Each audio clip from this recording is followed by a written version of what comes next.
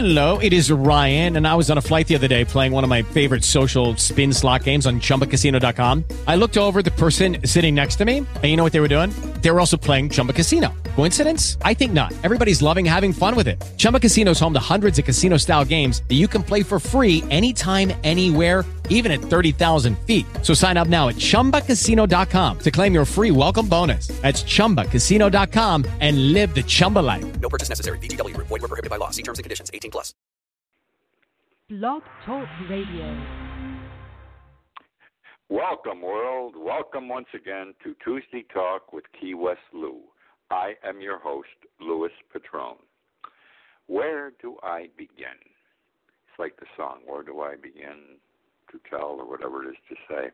We've had 2 crazy weeks. The worst. I'm talking about Donald Trump and everything he's been doing. This last week or the last few days he spent in France at the G7 meeting, the worst. The man is not stable.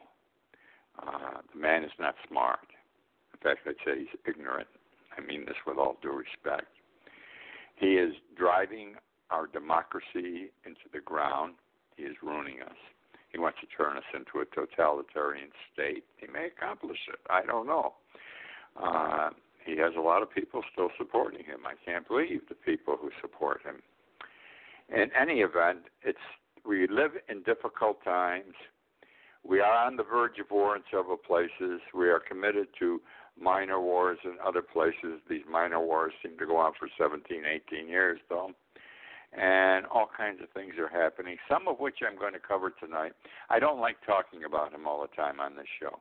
We get hit with him every day, 24 hours a day on the Internet, on television, in the newspapers. There comes a time when you say, no more, enough. But you have to talk about him a bit because he is intrinsic. He's part and parcel of the way we live today. So tonight, here's where we're going to go. Some of it will be Donald Trump, some of it won't. We're going to come to a period close to the end of the world. We're going to go to Puerto Rico, Key West. We're going to go to New Jersey, Homestead, St. Petersburg, China, Washington, the Amazon, Japan, Pearl Harbor, Canada, and more. Lots of places. I hope we make all of them. I always have this long list, and I never make it every week. I keep looking forward to the week where I speak less about certain topics, if I can, or something happens and I move too fast, and I cover all my points. But anyhow, we're going to start tonight with the 4 horsemen of the apocalypse. Envision them if you can. See them in your minds. The 4 horsemen of the apocalypse. They come thundering on their horses. They come thundering out of the clouds, black and white. They bring nothing but badness with them, evil with them. Who are they? The 4 horsemen are conquest, war, famine, and death. Conquest, war, famine, and death. Understand that the story of the 4 horsemen of the apocalypse is the next to the last book in the Bible. The next to the last book in the Bible. So what is it foretelling when we say the apocalypse? That's the end of the world. It's Armageddon, the end of the world, and that's what is being shown to us through the good book. The horses involved, these men are coming through on horses, or these 4 deities, or whatever you want to call them. One is white, one is red, one is black, and one is pale. It is said in the good book that the 4 horsemen will bring with them enough power to destroy 1/4 of the earth, to kill 1/4 of the people on the earth. Interesting, isn't it? Don't ask me why 1/4. I didn't know. I did not write the Bible. Now, on the white horse coming in, we'll be riding the conqueror, okay? He is bent on conquest, and he's also bent on creating an army, having a people engaged in war, in contact war. He's a conquester, he's a conqueror, they call him conquest, and he's got people he's dragging behind them. He wants war, engagement in war with other peoples or countries, whatever you want to describe them as. The second horse is red, and he signifies, and what he wants to do is take a piece from the earth. He has the power to take a piece, Piece. All right? To take a piece from the earth and to make men slay each other. I misspelled peace, I'm sorry. Comes with your old age. Peace, Peace. He has the power to take peace from the earth and to make men slay each other. You notice how everything's war? And when I'm describing these things, think in the back of your mind, where is conquest taking place in the world today? Where is there wars with an S taking place? And so it fits into the story. The third horse, the black one, really spells out how some things are in this world today. And the third horse, the black one, would you believe that the four horsemen of the apocalypse speaks of food prices on the high side, high food prices, which have led to famine. A quote from the Bible: a quart of wheat for a day's wages, and 3 quarts of barley for a day's wages, and do not change the oil and do not damage the oil and the wine. Now, we have food prices. We got people starving all over the world. I mean, go to Venezuela. They've been starving for years down there. I'm not laughing at it. I'm just telling you this is going on. It's going on in parts of Africa. It's going on in the Middle East. People are starving. This is part of an indication or reflection the end of the world may be on its way. And that's why I'm talking about the four horsemen of the apocalypse, because I believe, and I wrote a blog on it earlier this week, and I titled it Soon, the Four Horsemen of the Apocalypse. Soon, the four horsemen of the apocalypse, because I believe we're getting there. Everything seems to indicate we're coming to an end. Now, that end may be 10 years from now, probably 100 or 200 years from now, because before we even get there, we got to have all these terrible things happen to us here on earth. And the fourth item, it fits, is disease. It's a pale horse. Pale because the rider is disease, sickness. And the name of the rider is death. Death. With Hades following close behind. Now you put all these things together and you do have the end of the world, where you have conquest and wars, where you have food prices out of control and people starving, where people want to kill each other, where you have all kinds of crazy diseases. Look at all the new diseases we come up with. We got Ebola. We had AIDS 15, 20 years ago. These are all weird diseases coming up. We get to control some, others we don't yet. There's going to come a day when we can't control all of them, and then we're going to have a disease that's going to kill everybody or most people will walk the earth suffering. So Lewis says that soon the four horsemen of the apocalypse will come. I'm not saying tomorrow. I'm not saying next year. I see it 100 years from now, hopefully, or 200 years from now. The farther it out it is, the best. And when it comes, it's the prelude. The next step is God coming forth. It's the end of the world. And those that should will go with him, and those that shouldn't will go downstairs. That simple. Moving on now. I want to talk about hurricanes. This is the hurricane season here in Key West and in the Florida Keys. Wild. Every year we're in the middle of the hurricane season right now. And I got to tell you something. I've been down here close to 30 years now. And I've been through tropical storms, tropical depressions, Category 1, Category 2, 1, Category 3. I would never stay for a 4 or 5. I got out of here 2 years ago for Irma because I thought it was going to be a 5, and it was only a 1 when it hit Key West. But 16 miles up US 1, 16 miles from me, it was a 4. Hurricanes are fickle. Power here, no power there. Anyhow, we have 2 hurricanes, or probable hurricanes on the horizon. Now, they come up quick during the season. One of these just got started about a week ago today, or a week ago tomorrow, last Wednesday. Dorian. It was a new tropical storm. All our storms come out of Africa, by the way.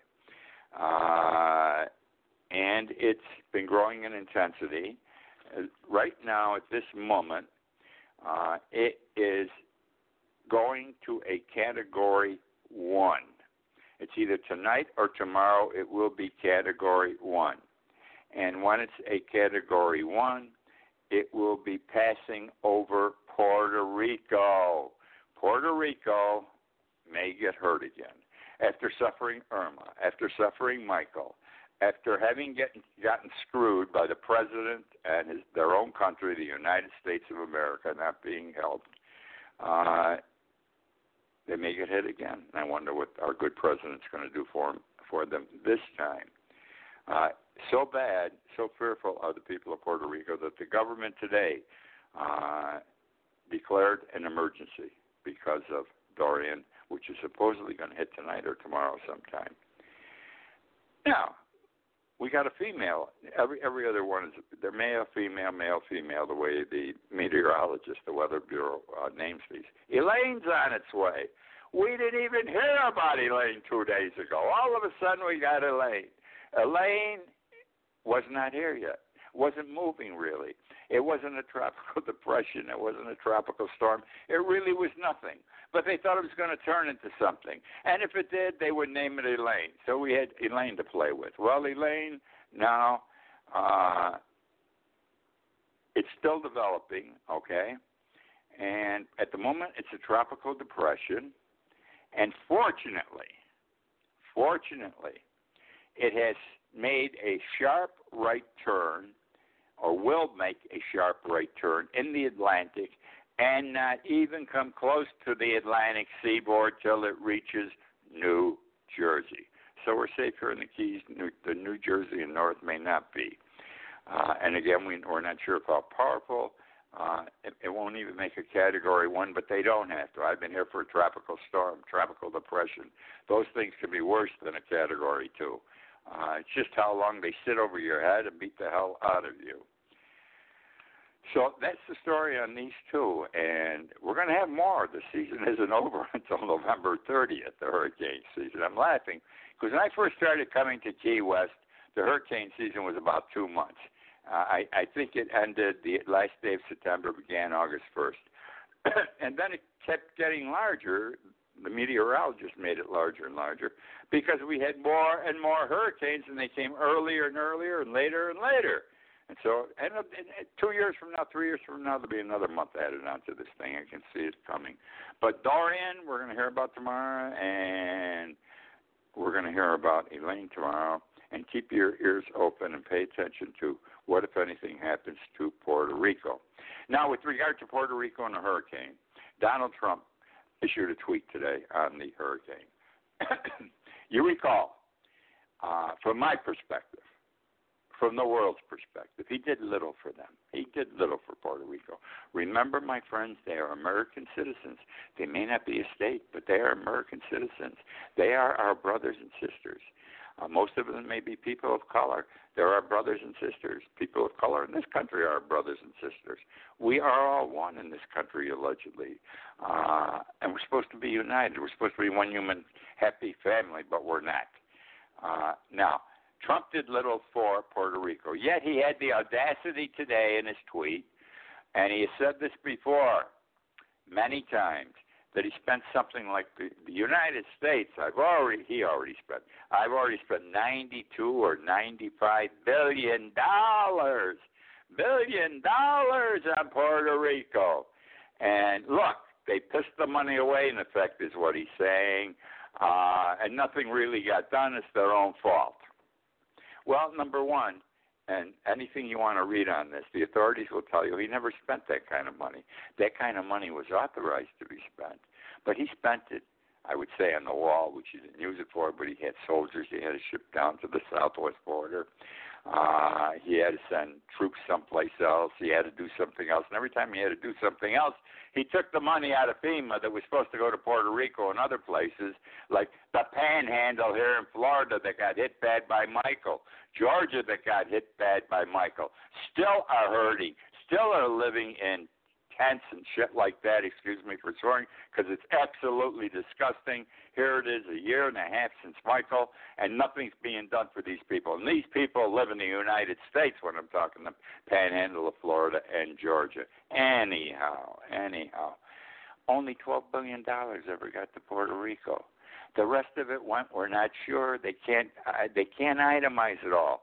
But we know from authorities who don't lie, all right, experts who look at the numbers, et cetera, and try to trace it. It did not go $92 or $95 billion to Puerto Rico. Puerto Rico only got $12 billion, which was nowhere near enough to help this poor country. You got the hell knocked out of it. All right, now moving on. I want to talk to you about another hurricane called Andrew. Now, a Category 5 is the worst hurricane in the world, something like 155 miles an hour or better. You're gone. With a Category 5, you're not dead necessarily, but your house is flat. I don't care if you're made of brick, stone. Your house is flat with a Category 5 hurricane. Think back, one of the worst hurricanes in the history of this country was the Labor Day hurricane of 1935. But I'm talking about the Hurricane Andrew, which hit this week in the year 1992, Hurricane Andrew. And Andrew hit Homestead primarily. Homestead is the end of the Keys. It's not in the Keys. It's the next city after the Keys, okay? Way before Miami. You still got a ways to go to get to Miami. It hit Homestead. It hit the Upper Keys, and it hit the Ocean Reef area as a Category 5. 3 weeks after Andrew had gone through, I wanted to come down and see how bad my property was, because even though we were 135, 140 miles away from Homestead here in Key West, it isn't just a narrow margin.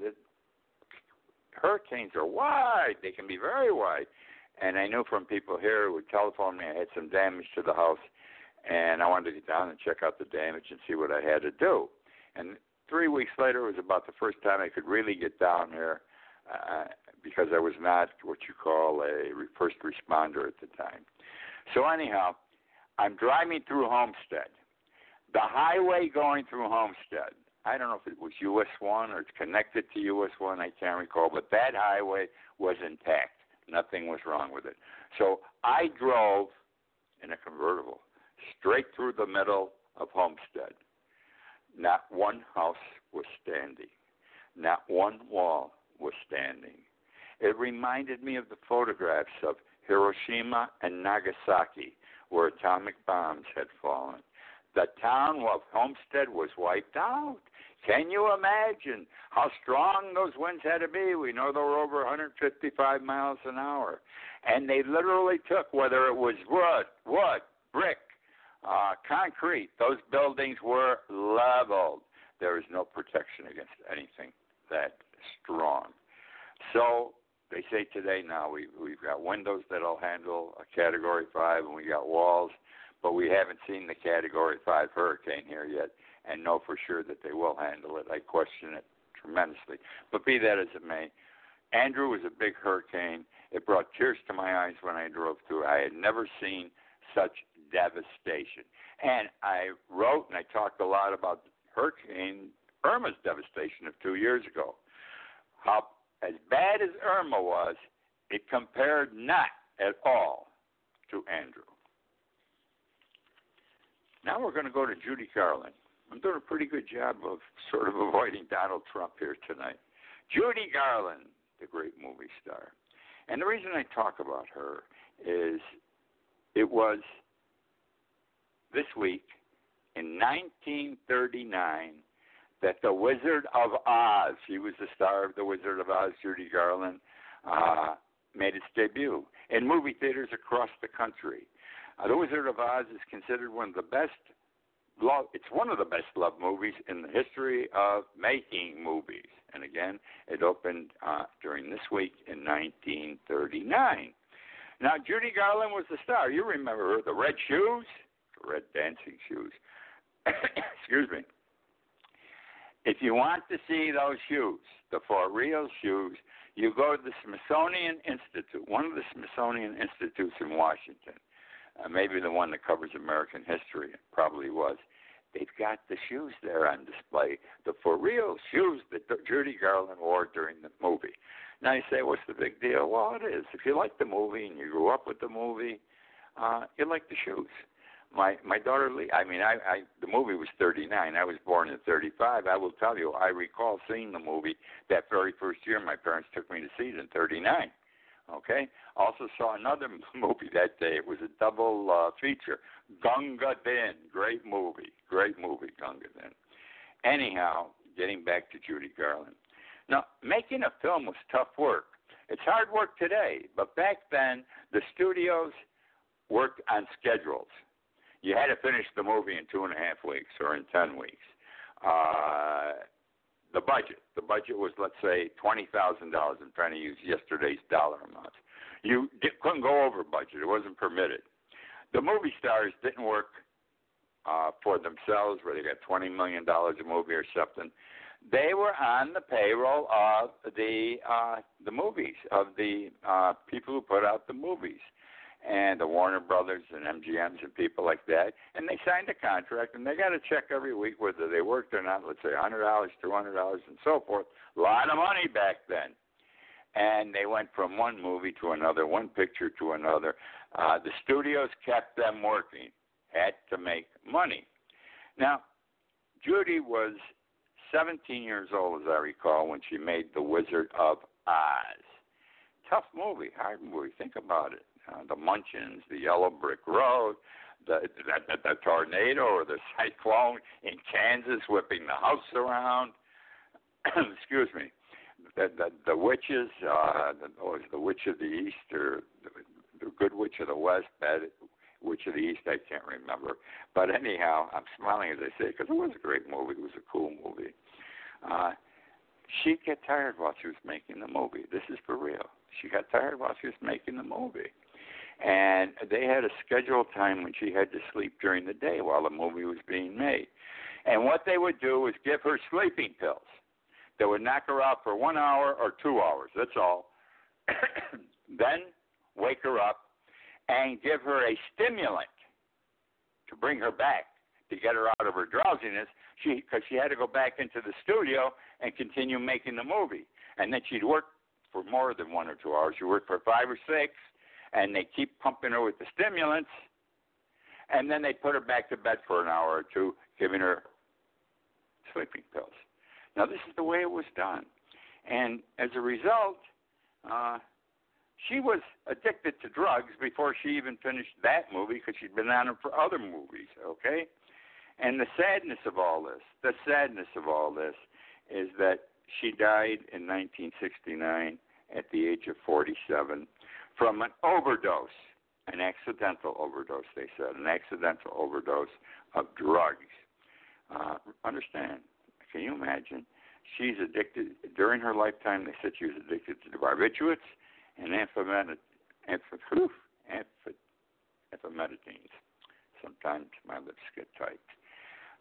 So that was her story. Now, it wasn't only her story. Remember Mickey Rooney?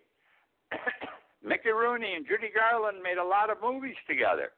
And when it was bedtime, when they had to take their nap, their sleep, and they took their sleeping pills, they were in the same studio hospital room in 2 beds, one next to each other. They were given their sleeping pills. They went to sleep.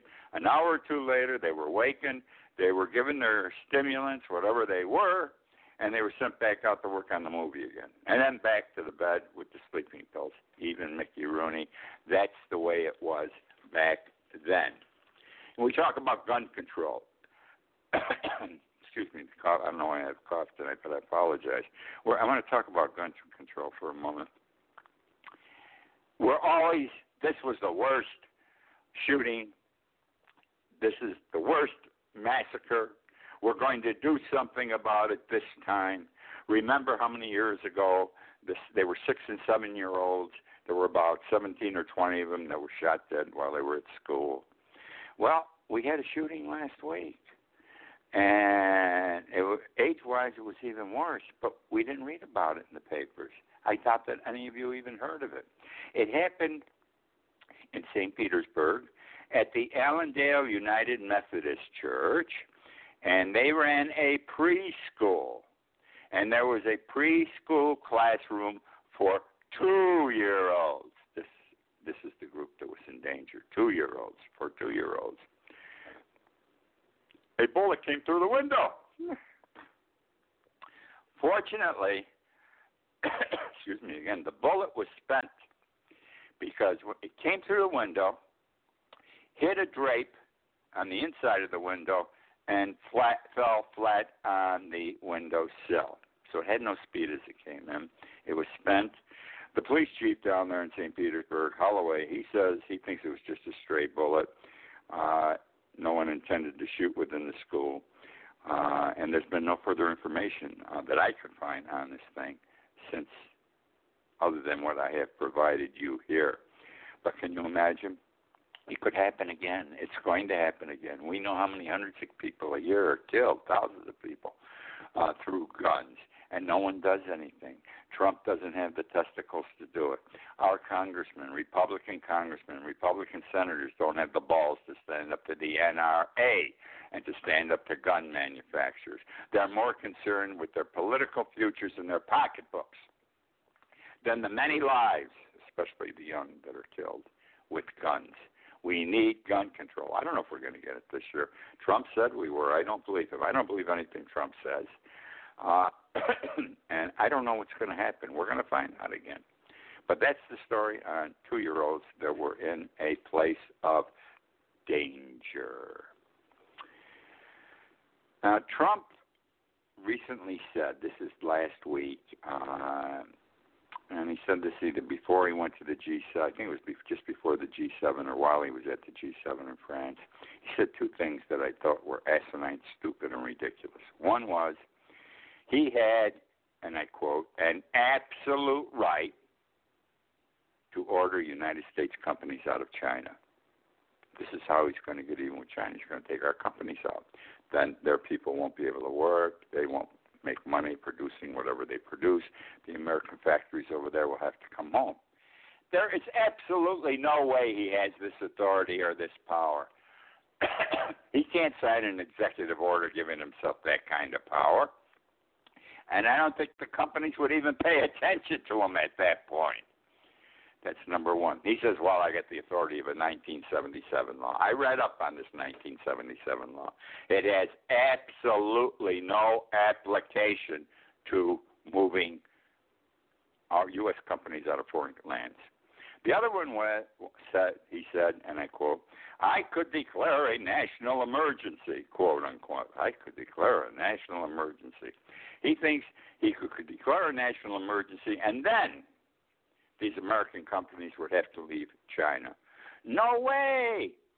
We're not at war with China. A tariff war is not a military war. You want to do it that way, you got to be into a shooting war. We may be into a shooting war before this thing is over, all right? Then he can do it.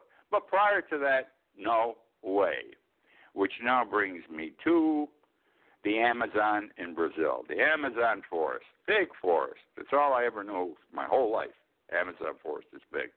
Understand this past year of January, February, Brazil has a new president. He is just like Donald Trump, an authoritarian figure, a nationalist.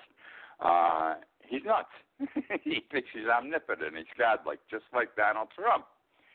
He said when he was elected, the first thing he was going to do, and he started doing it, he was going to cut down the entire Amazon forest, sell the wood, make some money for the country, and also there are purportedly many minerals under the ground. He was going to, rent to mining companies or sell property to mining companies so that the government could make money off the minerals under the ground.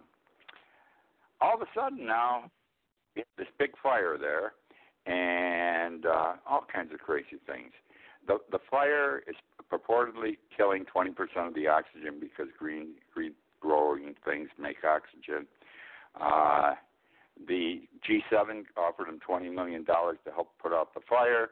He said he didn't want it. He only wanted to do what Donald Trump wanted him to do, and he would only take money through Donald Trump. Shows you how this thing is going on. And remember, my friends, also, Donald Trump doesn't think when we were in California he was going to take the money away, because he said the state of California wasn't taking care of the woods that had these wilderness fires because they weren't sweeping the ground like they do in Finland. He's nuts. He thought you sweep the leaves away and the little twigs and the fire won't spread. Has no scientific bearing. the guy's crazy. But that's what he said there, and he thinks that he's going to tell the guy to do it down there in the Amazon, too. So that's the story for this week. I thank you for joining me. Join me. Read my blog every morning. It's up around 12 noon, KeyWestLou.com. If you enjoy this little stuff I do this evening once a week, you'll enjoy the reading. It's short. All right, this is Louis Patron, my friends. I am signing off. Thank you for joining me again this week, and good night.